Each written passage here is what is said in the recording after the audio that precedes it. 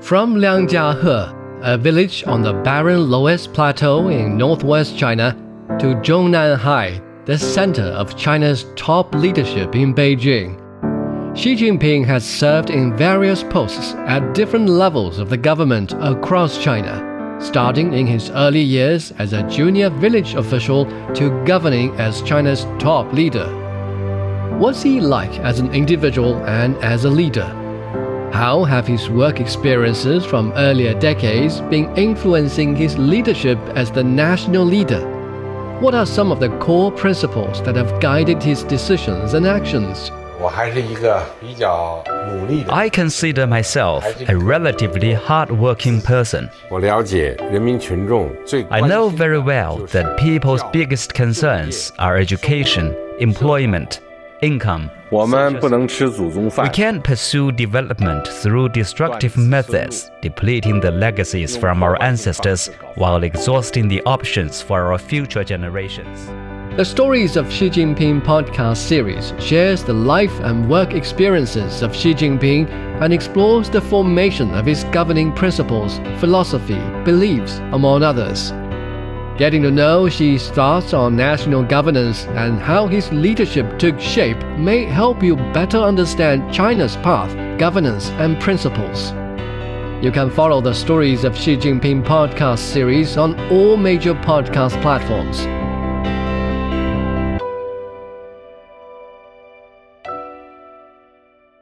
Examining the events that impact and shape China and the rest of the world.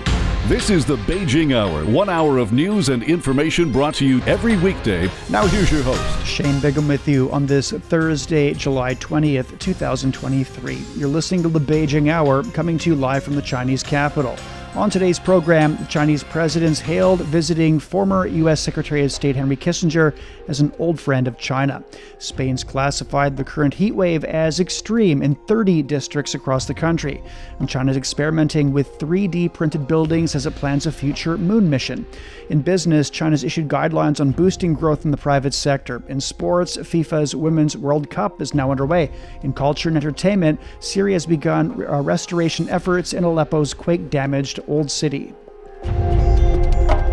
Now today's top stories.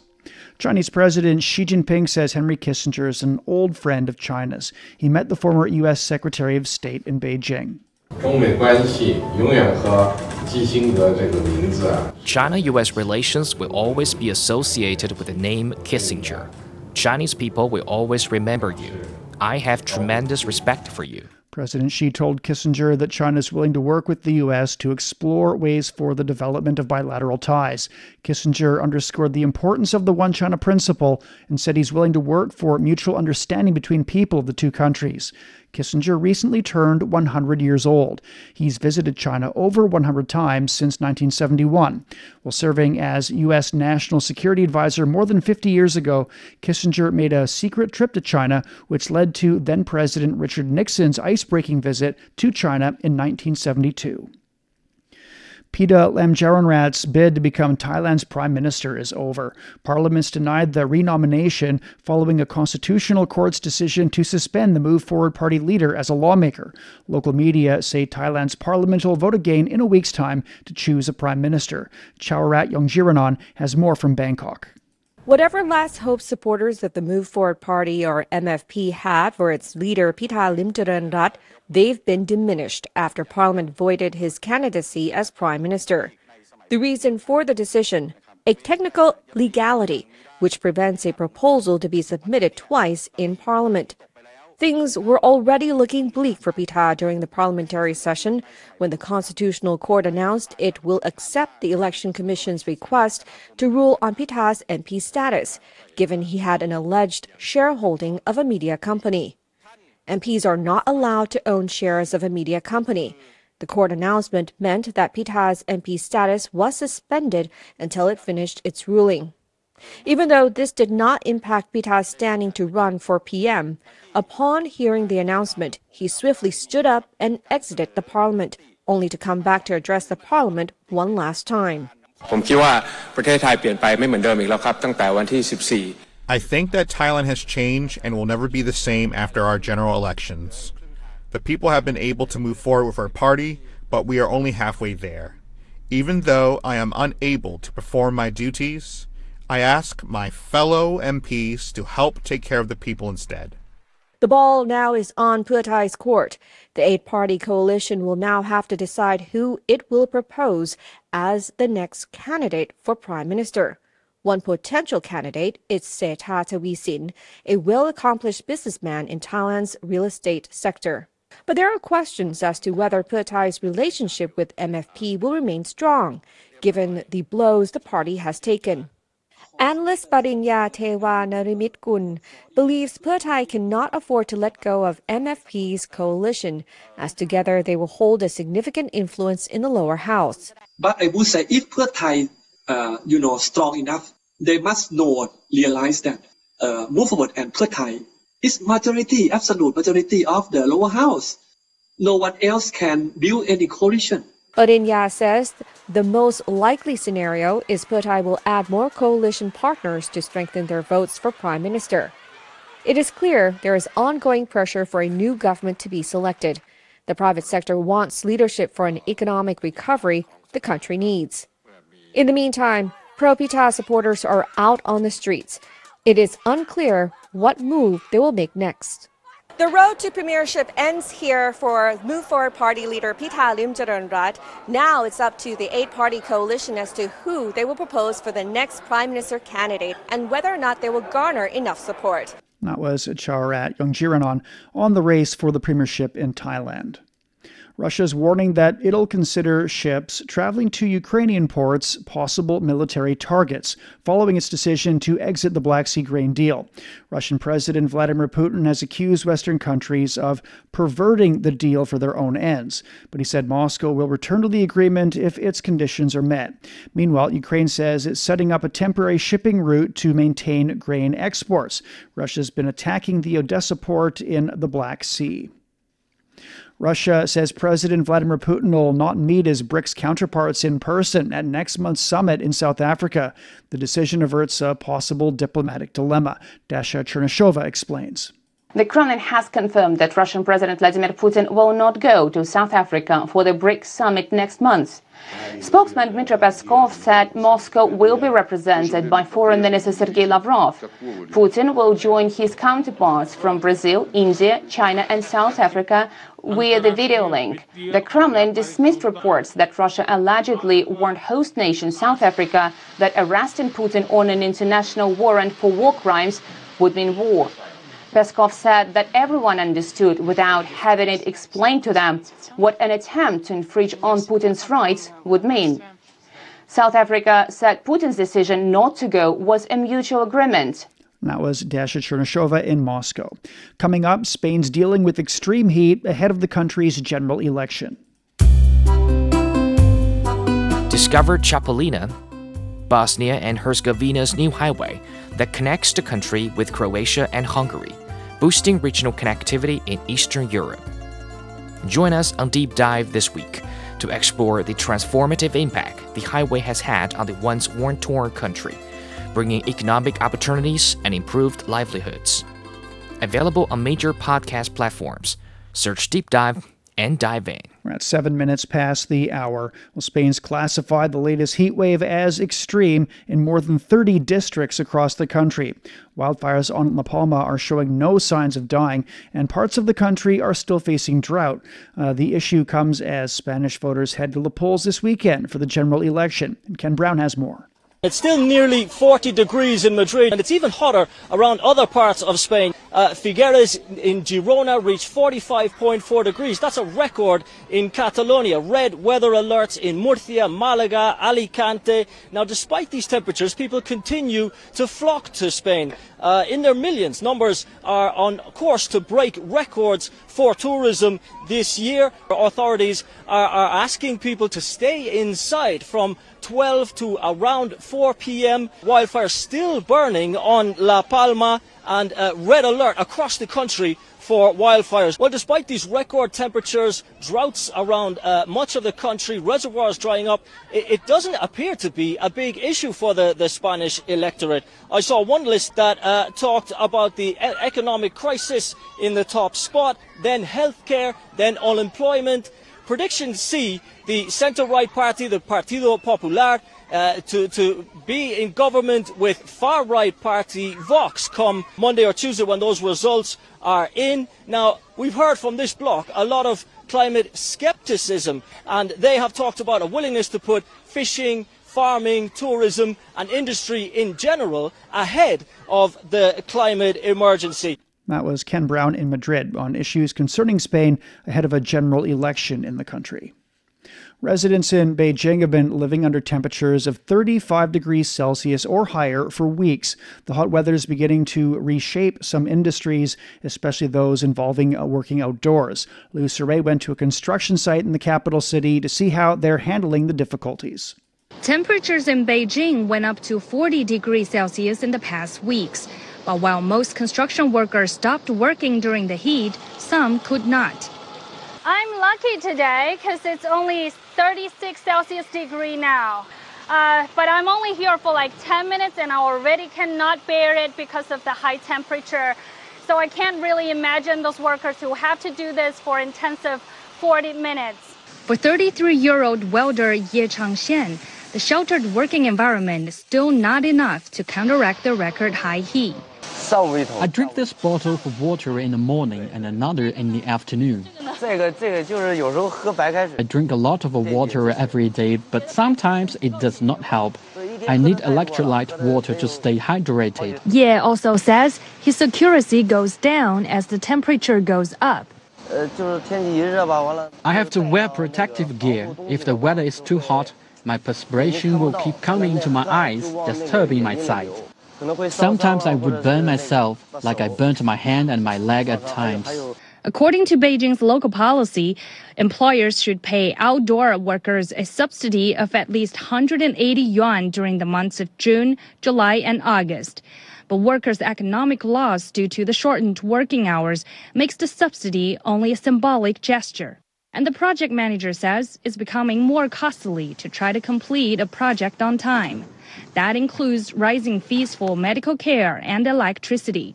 If the outdoor temperature is higher than 40 degrees Celsius, the temperature of the land surface will reach to 50, even 60 degrees. We cannot let the workers continue with such temperatures. So if the extremely hot temperatures happen too frequently, our project will be delayed.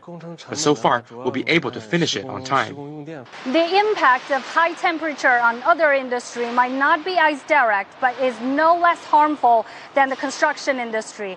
And it's urgent for us to be aware that the devastating consequences of a worsening environment are approaching us imminently, and it can never be too early to change this trajectory. That was Lou Surrey with a report on the urgency to revert climate change to protect people's health. The unprecedented heat across the globe this year has boosted China's exports of sun protection accessories. Some countries not used to the products and home appliances have come here to look for ways to cool down. Chen Yilin went to a market and spoke with buyers and sellers. Extreme heat is sweeping the world. Experts have been advocating ways to protect from sunburn, namely the ABC principle: avoid the sun, block exposure, and use sun cream. Due to this, sun protection accessories have gained popularity. I went to Yiwu, known as the world's supermarket. Here I found some of the best sellers, from cap and watch fans to arm sleeves and masks. Face protecting masks like the face guineas have been topping the sales charts this summer. These masks can be stretched over the face, providing protection from harmful rays. And the materials also been improved to make it more breathable and comfortable. The orders of face guineas and arm sleeves have increased more than 5-fold. Most of the products are UPF 50. The Yiwu International Market is also frequented by many foreign purchasers. I am here from India and I am here to buy summer and caps because the products are here are very good. So we get some new products also. Retailers say they've seen an increase in orders for export. Exports to Bangladesh, Mexico and Brazil are increasing. The orders are currently scheduled to September. Meanwhile, China's exports of new energy-powered devices are surging as countries grapple with power outages amid the heat waves. The demand for our solar fan is soaring in countries like Vietnam due to its recent power cuts. Our solar fan can also provide light and charge phones. The company says it has orders lined up until the end of August, and its factories are now operating at full capacity to ensure delivery. That was Chen Yilin reporting.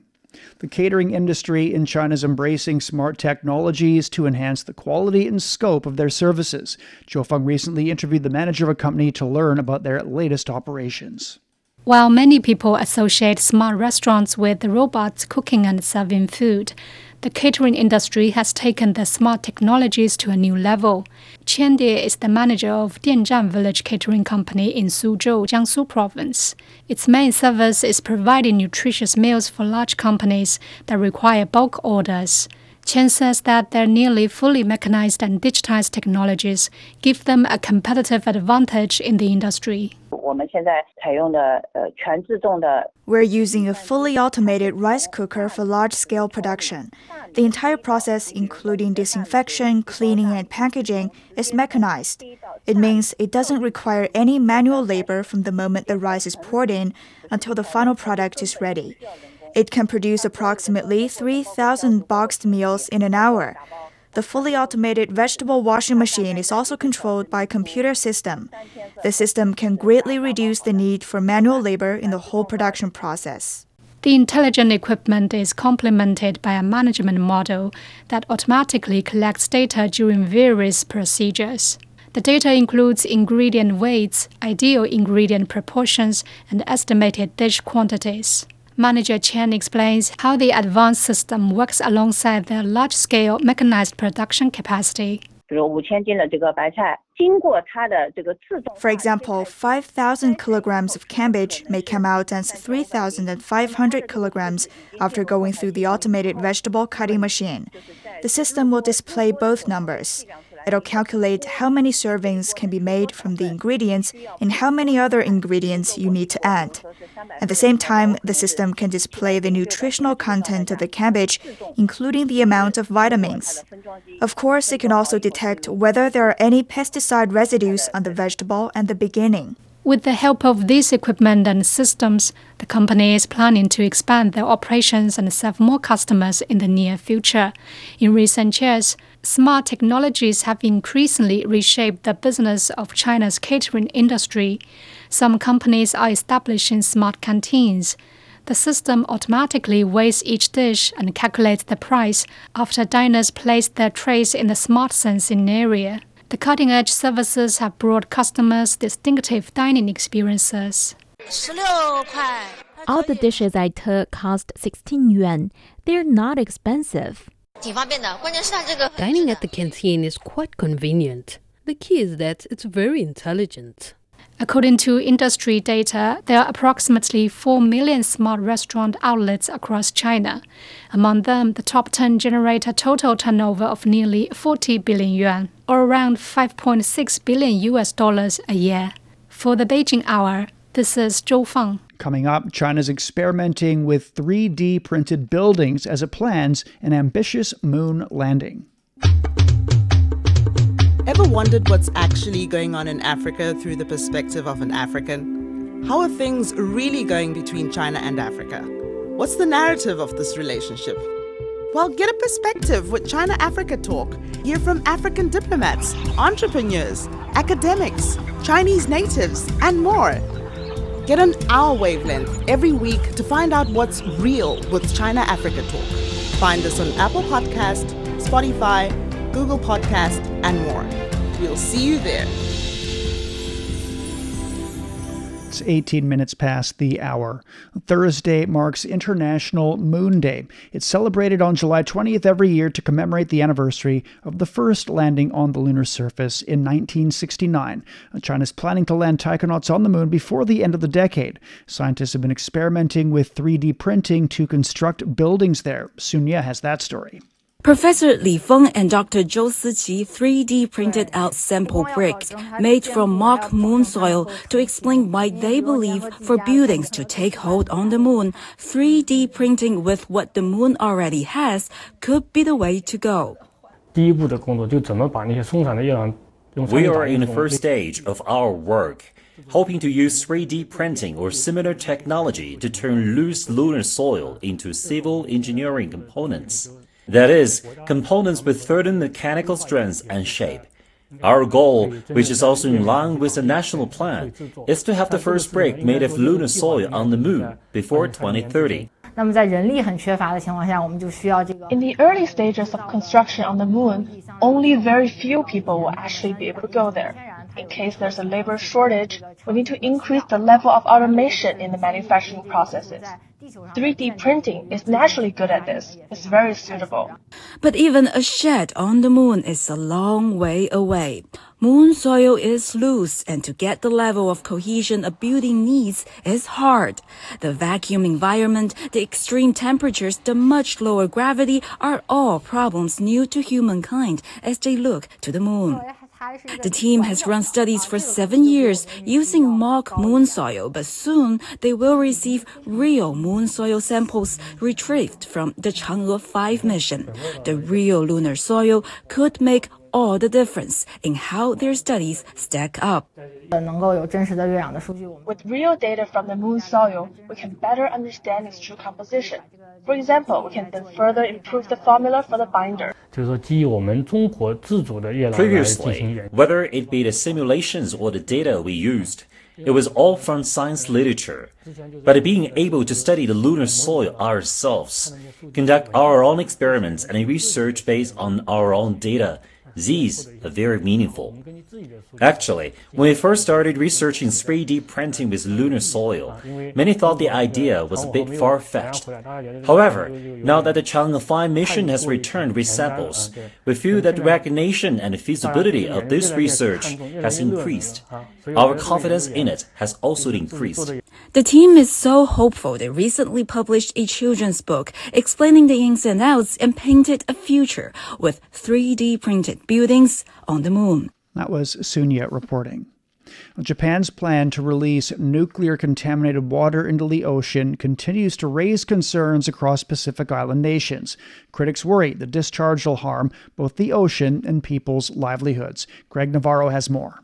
Few people will argue there are questions about the safety of Japan's plan to release accumulated wastewater from the Fukushima nuclear power plant into the Pacific. I think it's completely understandable that when it's announced that radioactive water was going to be discharged into the sea, it sounds like a bad idea. So it's entirely logical that there are concerns. Which is why the head of the International Atomic Energy Agency traveled to the Pacific this month to meet with members of the Pacific Islands Forum, the body that represents 18 countries across the region. Firstly, the concern is this safe? That's the primary concern.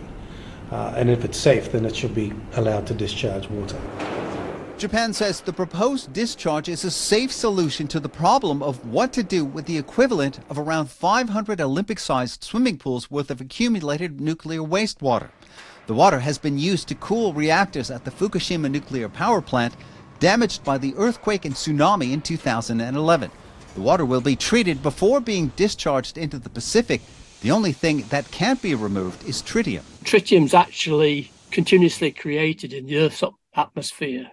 So it's created naturally and falls as rain. So there's more tritium created in the upper atmosphere than is produced by nuclear power plants. About 2.3 million people living in the Pacific Islands rely on the ocean for food and income. For instance, around half of the world's tuna supply comes from the region and is a vital economic resource, which is why many people say they can't afford any risks to the marine environment. There is also a certain level of anxiety across the Pacific today over the testing of nuclear weapons more than half a century ago by the US and France. Some countries, including the Marshall Islands, are still dealing with the health and environmental impacts. Well, I don't think you can ignore any member of the forum, as history tells you. No, what we do is we accommodate. Every country, every leader has their sovereign independence to take a view or take a position, and part of the forum family understanding is we respect that. We respect their position on that, as we've done on other topical issues that we've had. And it's a matter that we'll have to manage as best we can. Despite the opposition among some Pacific Island countries, it is unclear what options remain, if any, to prevent Japan from going ahead with its plan. And that was Greg Navarro reporting. Mexico City is home to one of the world's largest urban solar projects. The rooftop of a wholesale market is generating power. Local authorities hope the project will signal the beginning of a solar power revolution in the country. Alistair Baverstock has more. Mexico City's Central de Abastos, a wholesale market covering 327 hectares, among the largest in the world. Its rooftops now outfitted with thousands of solar panels. The market draws far less energy from the national power grid. Alberto Valdés is the Mexico City government's director of renewable energy development. This is one of the world's largest urban solar energy plants, with 220,000 square meters of rooftop covered by solar panels, and a flagship project of this city's government to prove that solar plants within cities can generate important quantities of electricity. The solar panels are supplying more than a third of this market's total energy consumption and will do so all year round. Market visitors have been impressed by the development. It's a very good way to save energy by using renewable sources, especially given the size of the rooftops here, which have a lot of capacity for the installation. It's a good example for the rest of the city. Leaving a good impression is key. Part of the government's idea behind this mega project is convincing Mexican society of the benefits of solar power. We have projects for smaller businesses to install their own solar panels, where we provide technical help and financial aid for all businesses to generate solar power. Carlos Flores is the director of a business council devoted to bringing carbon-neutral solutions to Mexican industry.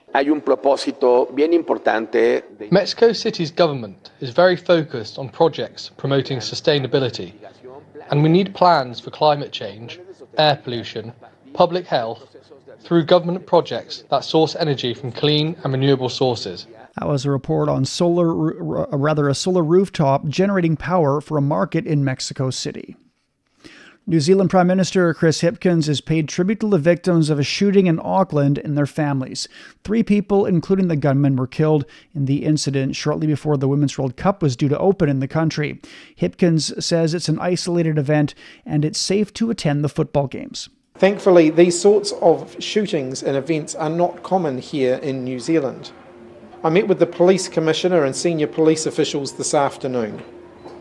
I've got confidence that they will investigate fully what happened here, and they will be able to provide the answers to the questions that we all have in time. Police have identified the gunman as a 24-year-old man who previously worked at the construction site where the shooting took place.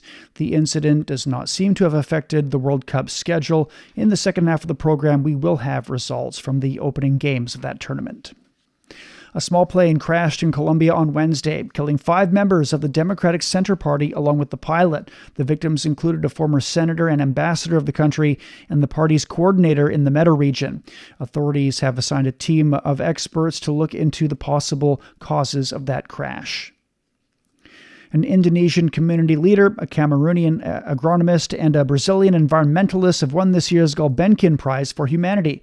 The jurors have cited the chosen winners as showing leadership in their countries and proving that individual action can make a difference when it comes to fighting climate change. Former German Chancellor Angela Merkel announced the winners in Lisbon. She says it's encouraging that this year's proposals were predominantly from developing countries, as these regions are most affected by climate change. During this round, the focus of the proposals submitted was, as already mentioned in the introductory video, on the so-called Global South. This was the first time since the founding year 2020. To me, this is an encouraging but also a necessary sign, given that the Global South is particularly affected by the consequences of climate change and at the same time has contributed and continues to contribute the least to its causes. Merkel chairs the committee that awards that prize. We're at 28 past the hour. Beijing's at 24 degrees overnight. Tomorrow we'll see showers in 26. Chongqing's down to 25, then a slight rain in 32. Last is at 11 overnight. Cloudy in 24 tomorrow. Hong Kong's 28 degrees this evening, then cloudy in 33. Elsewhere, Tokyo's 24 overnight. A slight rain and 32 degrees on Friday. Islamabad has a slight rainfall and 25 overnight. That rain continues with a high of 33 tomorrow. It's time for a short break. So far this hour, the Chinese president's hailed visiting former U.S. Secretary of State Henry Kissinger as an old friend of China. Spain's classified the current heat wave as extreme in 30 districts across the country. And China's experimenting with 3D printed buildings as it plans a future moon mission. Shane Bigham with you. Stay with us here on the Beijing Hour.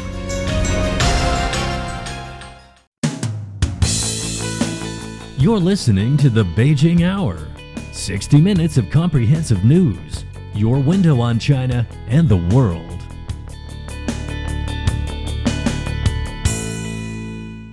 Examining the events that impact and shape China and the rest of the world.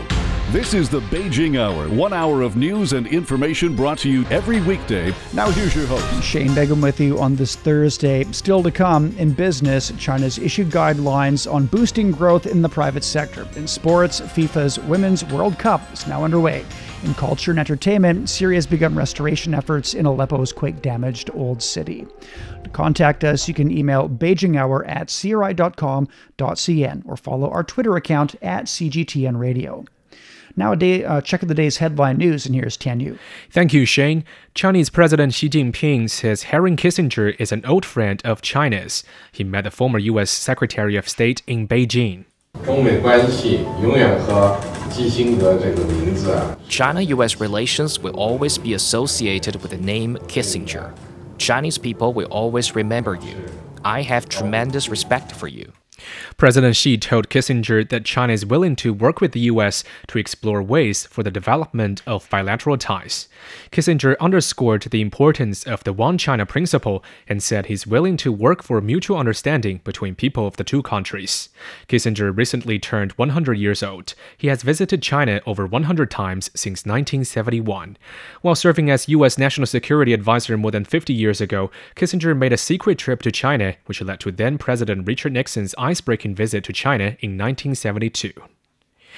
The Women's World Cup has opened in New Zealand despite a deadly shooting in Auckland on the eve of the tournament. The gunman killed 2 people at a construction site near the hotels where teams including Norway were staying.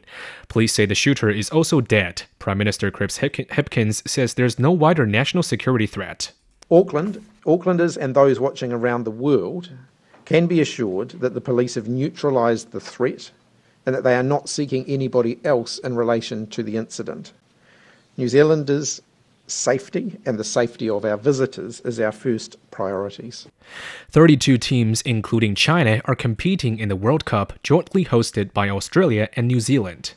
We will bring you some early action in the sports section later in the program. More than 1,000 supporters of the Move Forward Party have held a protest in Bangkok. The protest comes as the country's parliament voted to deny Pita Limjaroenrat a second chance to be confirmed prime minister. The leader of the Move Forward Party has assembled a coalition of parties holding a majority in the House of Representatives. But his nomination for prime minister was defeated last week. A joint session debated whether Pita can be nominated for a second time, and the House Speaker then put the question to a vote. Parliament will reportedly vote again next week to elect a prime minister. Wagner Group leader Yevgeny Prigozhin has told his fighters to take no further part in the Ukraine conflict and gather their strength for Africa. Prigozhin's press service posted a video including a voice thought to be the mercenary leaders welcoming his fighters to Belarus. Prigozhin went to Belarus and then returned to Russia after Wagner's aborted mutiny last month. The Kremlin says Russian President Vladimir Putin will not travel to South Africa for the BRICS Leaders Summit next month, but will attend virtually. Foreign Minister Sergei Lavrov will represent Moscow at the event. South Africa says the decision is based on mutual agreement. The International Criminal Court has an arrest warrant for Putin over alleged crimes during Russia's conflict with Ukraine. Meanwhile, Russia says it will consider ships traveling to Ukrainian ports as possible military targets following Moscow's decision to exit the Black Sea grain deal. Ukraine says it is setting up a temporary shipping route to maintain grain exports. New York City will distribute flyers at the U.S.-Mexico border telling newly arrived migrants to consider another city. Mayor Eric Adams says the city has done more than any other level of government to address this national crisis. We will begin giving 60-day notice to adult asylum seekers in the coming days. And those who do not find alternative housing by the time their 60 days are complete, they will be required to reapply for a new placement at the arrival center. This is the only way we can make critical needed space for families and children. We don't want to reach the point, and we won't reach the point, where families and children are living on our streets, like you're seeing in other municipalities. New York City says it has provided services to 90,000 migrants since last spring, and that nearly 55,000 remain in its care.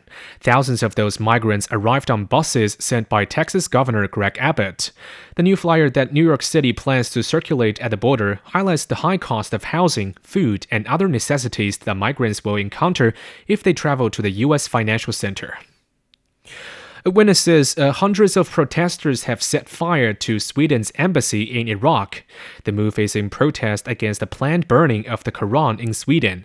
The Iraqi Foreign Ministry strongly condemned the incident, saying that the government has instructed security forces to carry out a swift investigation. Thank you very much for the update. That was Tianyu reporting. This is Shane Bigham in the Chinese capital. And coming up in business, China's issued guidelines on boosting growth in the private sector. Looking for the hottest trends in China? Craving captivating podcasts and stories from our reporters? Get in the know and follow CGTN Radio on Twitter and stay informed. 36 past the hour. Turning to business now, stock markets on the Chinese mainland finished lower on Thursday. Timothy Pope has more. The Shanghai Composite Index was higher at the opening bell, but it did sink as the session progressed and ended about 0.9% lower. A couple of big Chinese banks locked in gains as the government made some tweaks to cross-border financing rules. Many of these banks also sold off US dollars, which helped boost the renminbi. Agricultural Bank of China and ICBC were the two top contributors to gains on the Shanghai Composite Index. Each of those added around 0.5%. AI-linked stocks, though, were among the biggest losers on the Chinese mainland, with Inspur Software down about 3% and another AI developer, iFlytek, down 5.5%. And those losses were compounded as well by falls among other tech shares, as well as industrial and consumer stocks. That was market analyst Timothy Pope in Shanghai. In Hong Kong, the Hang Seng Index was a little bit below flat. In Japan, the Nikkei dropped more than 1.2%. Chinese authorities have issued a guideline on boosting the growth of the private economy, promising to improve the business environment, enhance policy support, and strengthen legal guarantees for development. Private enterprises have been a pivotal driving force behind China's economic progress over the past decades. As of May of this year, the number of registered private enterprises in China had surpassed 50.9 million. They contribute more than 60% of the country's gross domestic product, spearhead 70% of technological innovation, and are responsible for 80% of urban employment. Lu Wei has more. The document was released by the CPC Central Committee and the State Council. It highlighted the role of the private economy in promoting Chinese modernization, high-quality development, and advancing national rejuvenation. This positioning of the private economy directly connects the private sector with the grand goal and task of China's path to modernization and the primary task of high-quality development.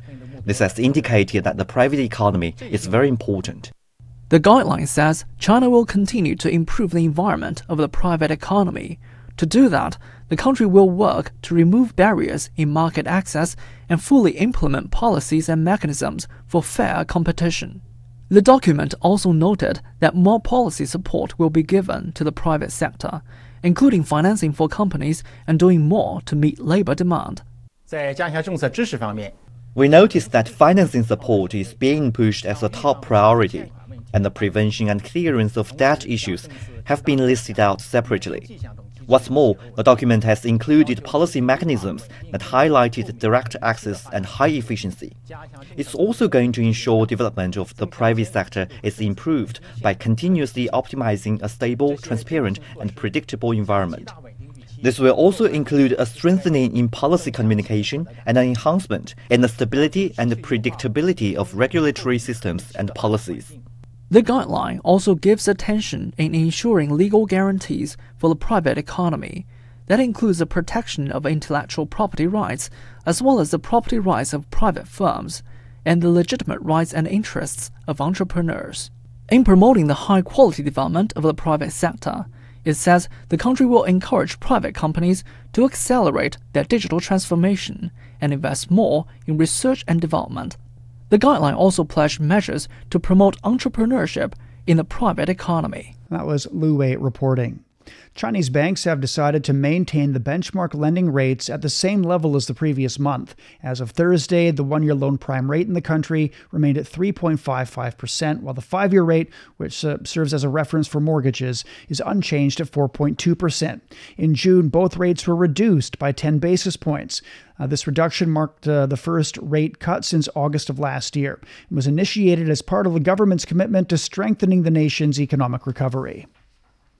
Financial support for high-tech startup companies in China is surging, with numerous banks launching creative products and services to aid growth. Juju has more. What comes to your mind when referring to battery manufacturers? Many people may only think of those leading companies like CATL and CALB. Well, one company you may not have heard of is Sikeqi Engineering Automation. It ranked second last year in terms of market share for lithium battery module and pack equipment. For many high-tech companies like Sikeqi, it was difficult to seek funding at the beginning. When we started our company in 2019, the overall scale was relatively small. Traditional banking industry requires asset collateral. But we're a light asset high-tech enterprise, so it was very difficult to obtain credit. Well, the good thing is there are already many banks are designing their new ways of calculation and assessment system for borrowing money for those high-tech startups. We launched a method called Technology Flow. It evaluates the company's performance in areas such as patents and technology applications. Sikeqi has won many awards for advanced engineering. This helps it gain bonus points in our evaluation. Apart from unique technologies, Sikeqi said stable market demand is also key to receiving funding.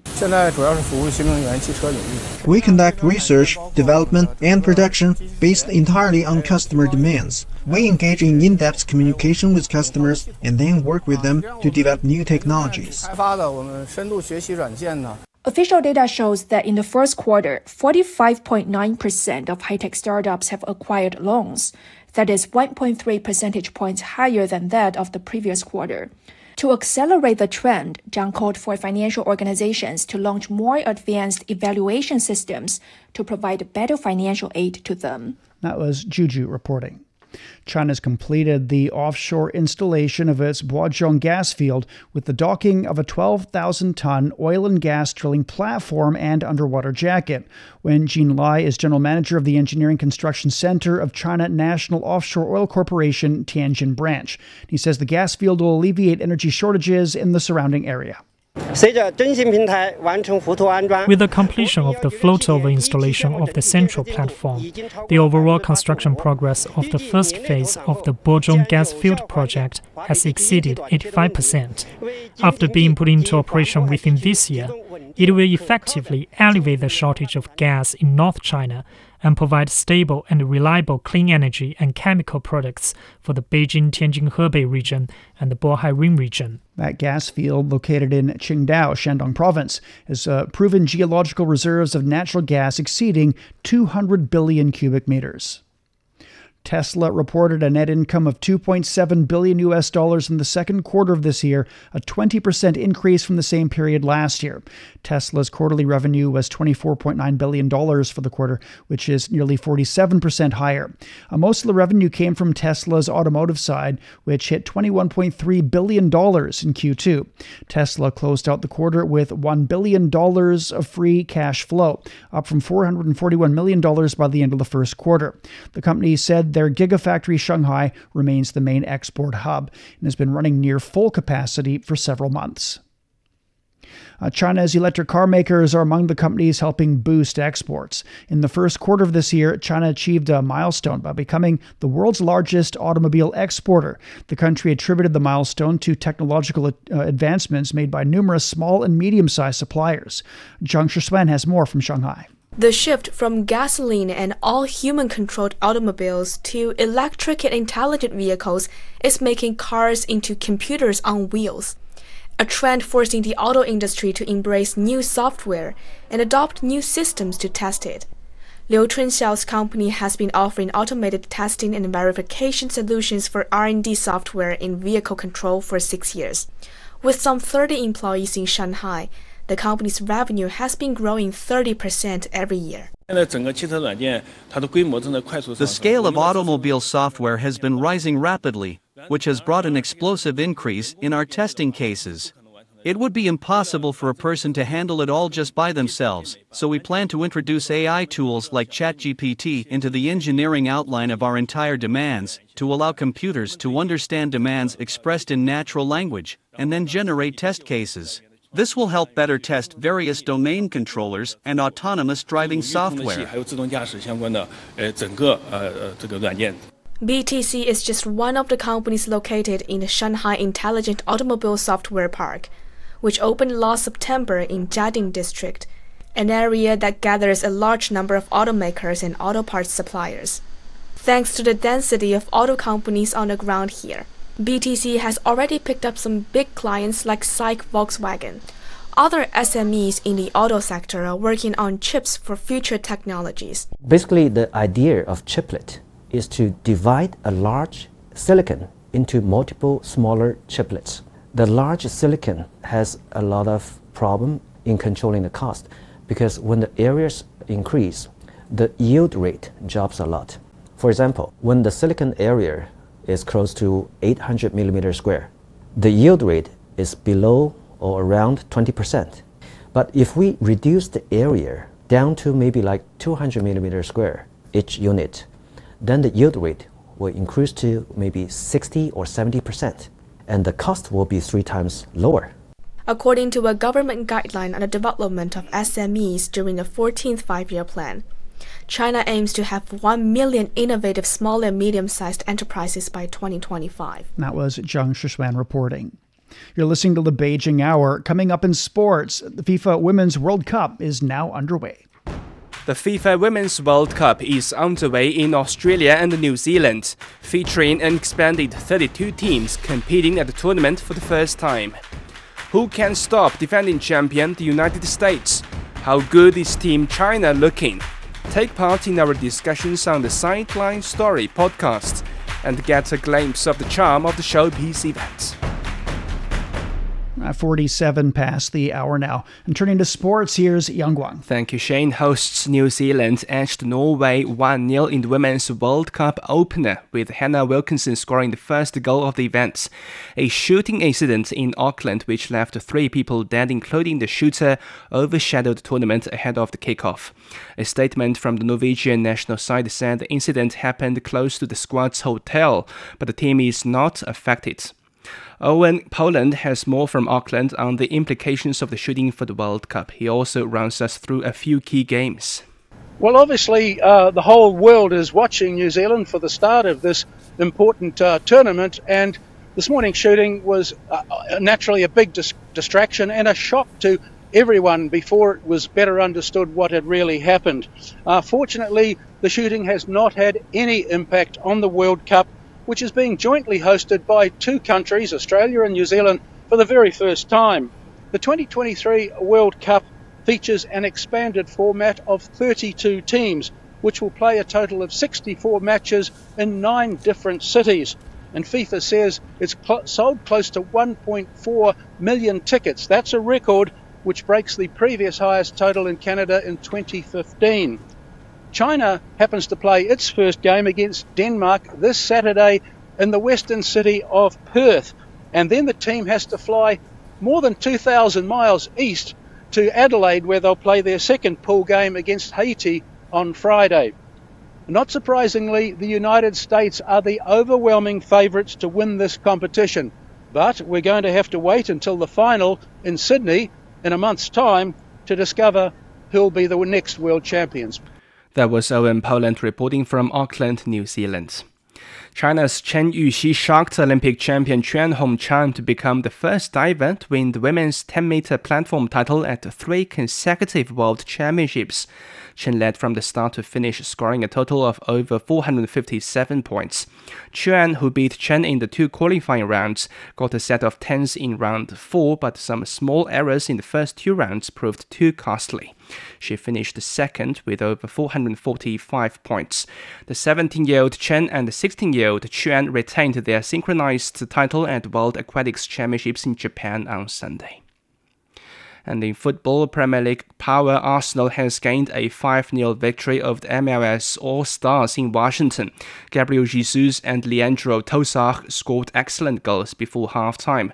Jorginho converted a penalty right after the second half began for the Gunners, who are in their pre-season preparations after finishing second in the Premier League during the 2022-23 season. Gabriel Martinelli and Kai Havertz added late goals as Arsenal inflicted the MLS All-Stars worst defeat in this format of the All-Star game. New summer signing Declan Rice entered in the 65th minute in his first preseason appearance for the club. This was the first time the MLS Stars had played a European club team in the game since 2019. Veteran defender Jordi Alba is set to join former FC Barcelona teammates Lionel Messi and Sergio Busquets in Miami. The 34-year-old will continue his career with MLS Inter Miami nearly 2 months after announcing that he was leaving Barcelona after 11 years with the club.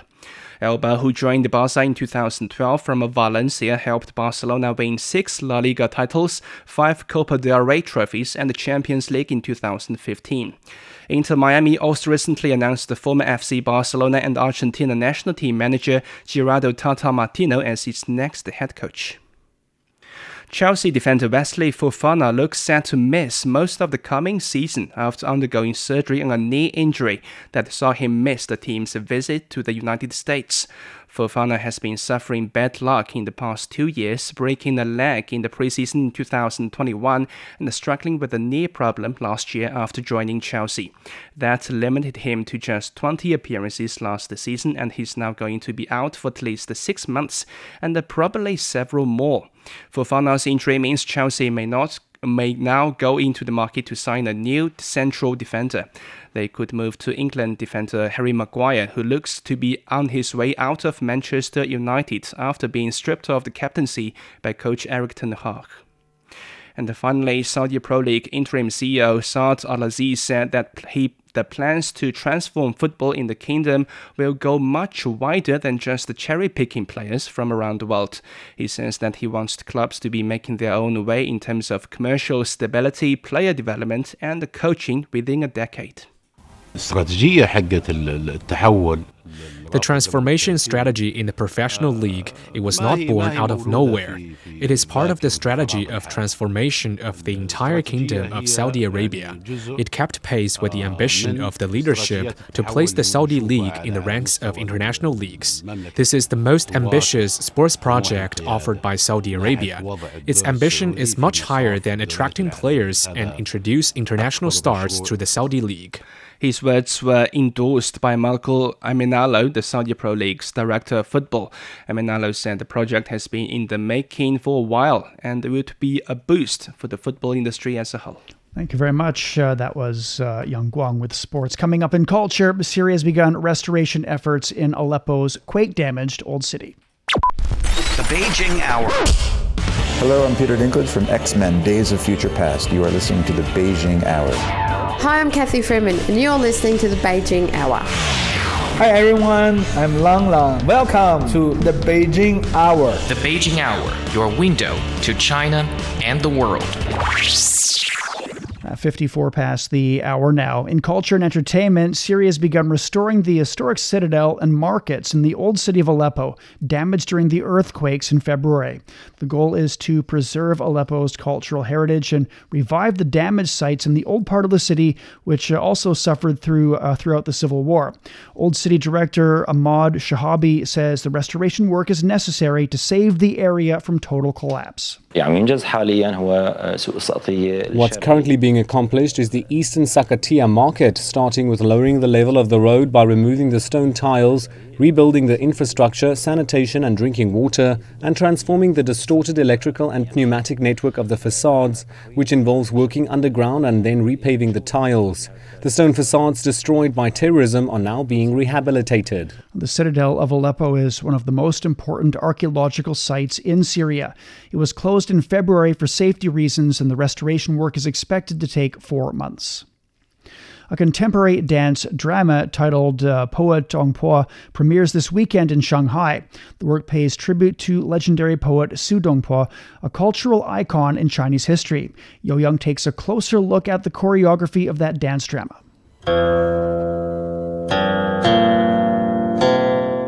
Combining the movements of contemporary dance with traditional Chinese philosophy, Poet Dongpo portrays many elements from renowned Chinese poet Su Dongpo's life, from the joys and sorrows he experienced to his optimism and broad intellect.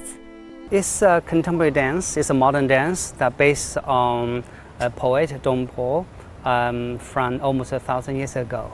And I chose him because he's one of the most well-known poets, and not just nationally in China, but also internationally as well.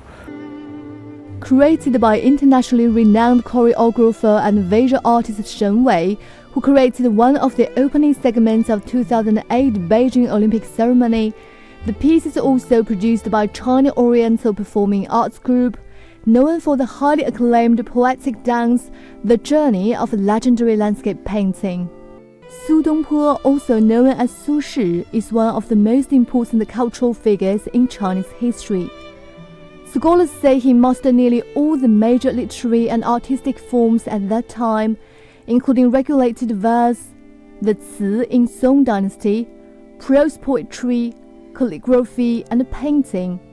He also experienced the ups and downs in his political life, making the optimism in Su's work a source of inspiration down the generations.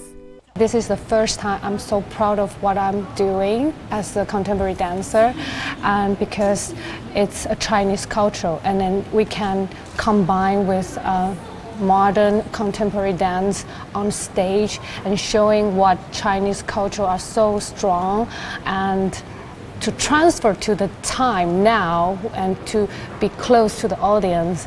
内心里面你要说紧张是非常紧张，就是因为 Yes, I do feel very nervous about our premiere. As a professional dancer, when one of our new dance dramas is ready, I do hope we can show our best to our audiences. The poet Dongpo will tour around the country this year, and the artists say they will also bring it overseas, showcasing traditional Chinese culture and aesthetics to international audiences. That was Yo Young reporting from Beijing. The Palace Museum in China has released a batch of high-definition images of more than 300 oracle bones and rubbings. They were made public at a forum on digital culture and tourism during the 2023 China Internet Civilization Conference in Fujian Province. The platform is dedicated to promoting the protection of ancient writing materials and research results through digital technology. The museum says it'll publish more digital resources in the near future. We're at 58 past the hour in Beijing. Beijing's at 24 degrees overnight. Tomorrow, some showers and a high of 26 degrees. Chongqing's at 25 tonight, then a slight rain in 32. Lhasa is down to 11, then clouds in 24. Hong Kong's 28 this evening, then cloudy in 33. Elsewhere, Tokyo's 24 overnight, a slight rainfall in 32 on Friday. Islamabad has a slight rain in 25 overnight. That rain continues through the day tomorrow in a high of 33. Bangkok's at 26, and then a slight rain in 34 on Friday. In Africa, Nairobi is going to be cloudy in 28 degrees. And finally to Oceania, Sydney's at 10 this evening, then a slight rain in 18. Auckland's 12 overnight, then a slight rain in 14. Port Vila some rain and 26 Celsius. And that's it for this edition of the Beijing Hour. Making news today, the Chinese president's hailed visiting former U.S. Secretary of State Henry Kissinger as an old friend of China. And Spain's classified the current heat wave as extreme in 30 districts. On behalf of the staff, this is Shane Bigham in the Chinese capital, hoping you'll join us for the next edition of the Beijing Hour and open a window to the world together.